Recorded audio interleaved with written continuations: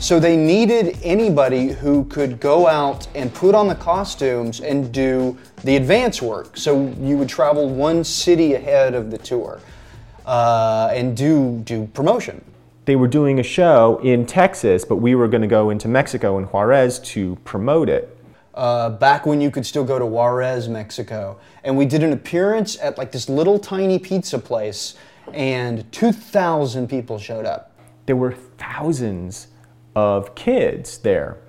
And I don't know if this is the case or not, but it seemed to us that the reason there were thousands of kids there was because none of these kids could afford to come see the show, but they could afford to go to this ice cream store and see the turtles.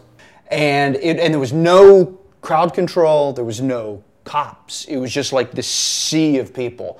And so we went up on the roof of this thing, and it was like Saigon. Like we were up on the roof in these turtle outfits as just like a sea of Mexican children. We had pizza to throw down at them and T-shirts. And I'll never forget looking through this turtle mask at these thousands of kids just massed outside this store, cheering and waving, and we're dancing, and it was kind of a profound moment because it brought home sort of not only the phenomenon of the turtles, but there was also something sort of larger and sadder about the state of our world in seeing all these like poor kids who were just as caught up as their American counterparts in this thing, but had no access to it in the way that their American counterparts did. And it was kind of a bummer, but the ice cream was good.